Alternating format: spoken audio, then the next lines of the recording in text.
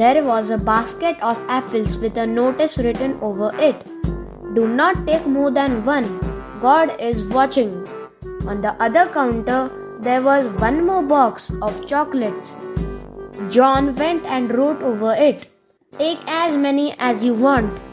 God is busy watching the apples."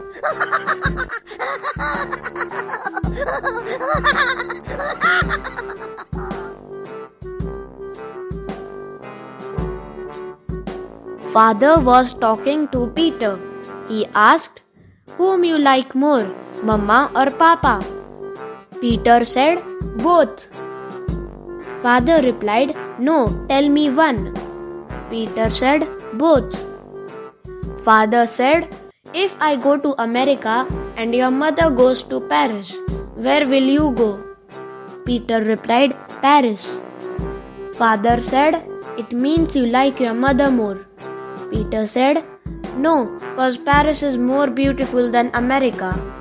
Father said, "If I go to Paris and your mother goes to America, so where will you go?" Peter said, "America."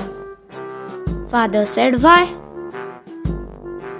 Peter replied, "I've already been to Paris by then, Papa."